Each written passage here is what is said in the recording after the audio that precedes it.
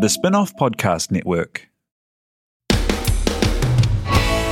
G'day, welcome along to Remember When. We're going to be discussing some of the trends and phenomena that defined our time as youth in Aotearoa. It's a very exciting session today because I'm joined by the Spin-Off's Lord of the Bulletin, Alex Bray. Hello. And also culture editor, Sam Brooks. And today we are remembering when we listened to and loved nu metal.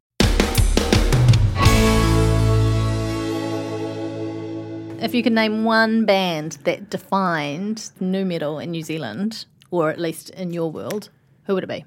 I mean, there's two, right? Yeah, and one of them is the epic Linkin Park, and the other one must be Limp Bizkit. I would say Limp Bizkit is the other one, definitely. Yeah, right. They were enormous for a while there. Fred Durst was a legitimate A-list celebrity for a while, and he was still... Yeah, and he dated Christina Aguilera and Britney Spears, which I think people forget. I completely forgot. Yeah. That's insane. Nookie was, I feel like, the first ever nu metal song I ever heard. Yeah. That would be about the same for me. I don't know if it was that song particularly, but it was definitely the primary school that I was at. There were, the good kids and the sort of bad kids. And when I was sort of about 11, 12, I became a little bit more friends with the sort of bad kids. And they were listening to a lot of Limp Bizkit at the time. Keep rolling. Yeah. What happened to your outfits once you started getting into nu metal? You start dressing in a lot more black, and I think you objectively start dressing worse. Like, the thing is, of all the genres, it's definitely one that has a definite look, but is not fashion conscious. Like, I don't think the fashion ever caught on properly, and thank God it didn't, because I don't know if that's quite true. Well, I mean, it depends how you mean by caught on, because a lot of people dressed like that. A lot of people had the kind of jeans sitting a little bit lower than they should be. Those the pretty, in hindsight, dreadful caps. Yeah.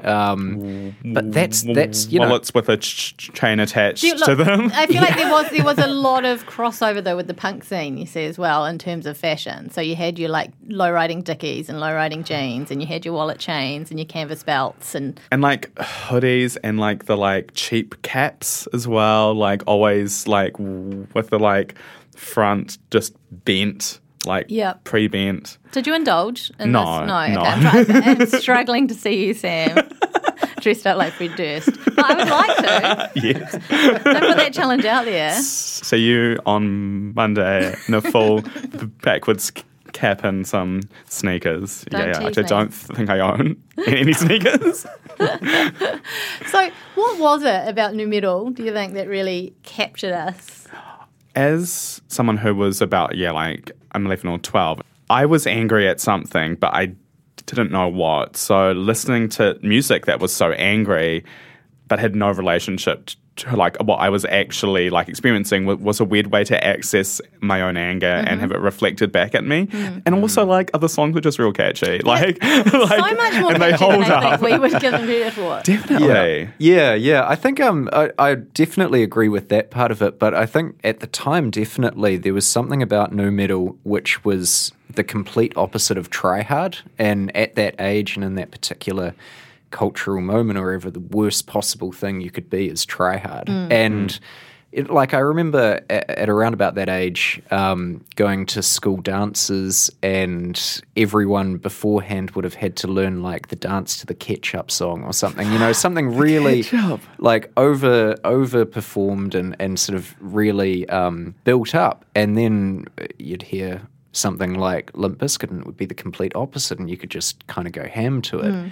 And I think that's probably why it struck a chord, especially with young males of that time. And then you had also all these bands that they're putting out these really intense, emotional, quite a lot of anger tracks like that, and then they'll throw in the Behind Blue Eyes, or Behind Blue Eyes.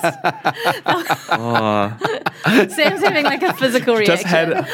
I remember the music video, which used footage from that Halle Berry horror movie Gothica, and it just played on C4 over and over and over, and I haven't heard that song and it must be 15 years, but now I You know exactly what you're remember doing. every lyric. As soon as you leave the studio, you're from behind Blue Eyes, you're probably going to follow it up with Puddle of Mud's Blurry. Yeah. Yeah, I was actually listening to that before in Linkin Park preparation. Numb. It holds up. Yeah. Holds Yeah. up. Well, like, these songs just do hold up. Like, they were of such a moment, and, like, nothing really followed on in the wake in terms of genre. So, like, they're both of that moment, but weirdly sound timeless Yeah. at the same time. It sort of splintered off into a whole lot of different directions. Like, and a lot of it went towards the more...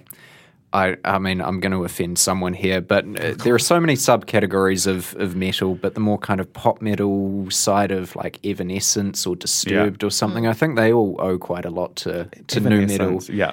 But they kind of took out all of the hip-hop elements, which probably made it exactly what it was, really. And that's what we need to talk about, the hip-hop element. Yeah.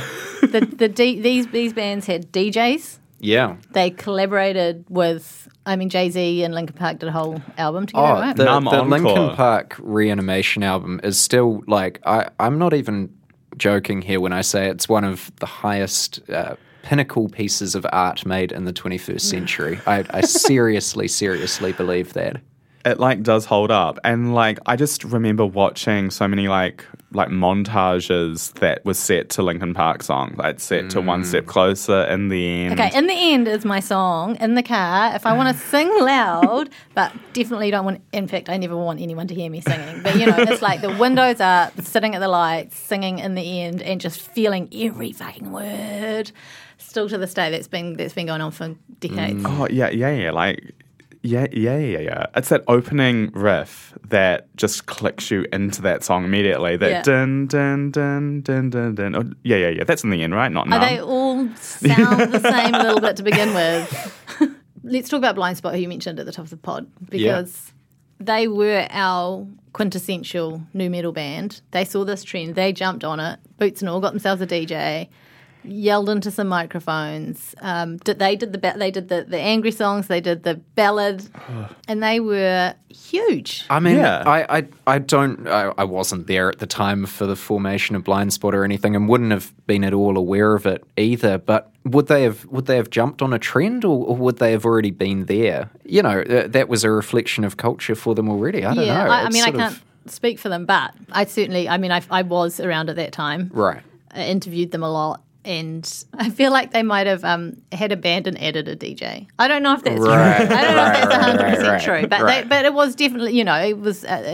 I don't think that they changed their sound in particular. I just think that nu metal was their home. It was their spiritual home, and they were very good at it. Yeah. Definitely. I mean, like, and they, like, sounded no different from the overseas bands. Like, Which was such a big thing, especially at that time, Absolutely, right? yeah. You could not say that this was a local band unless you already knew that they were a local band. Like, it just sounded like everything else on The Rock and on TED-M. Yeah, so if Linkin Park are coming to town, if Limp Bizkit are coming to town, I can't even think, can you name some other bands? Corn. Who else?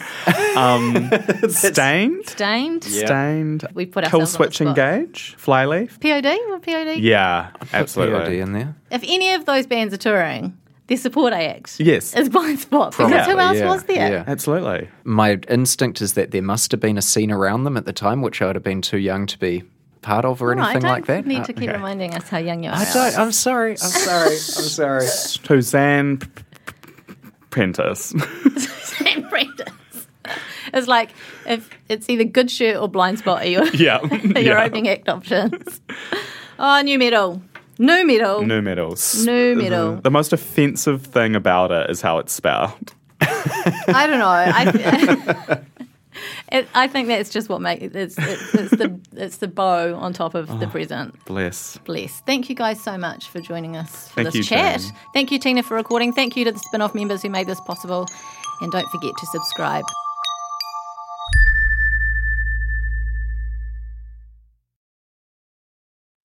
Kia ora e te iwi, Te Aihe Butler here, podcast manager at The Spin-Off. If you enjoy listening to our podcasts, consider supporting our mahi by signing up to become a Spin-Off member at thespinoff.co.nz/donate. The Spin-Off Podcast Network.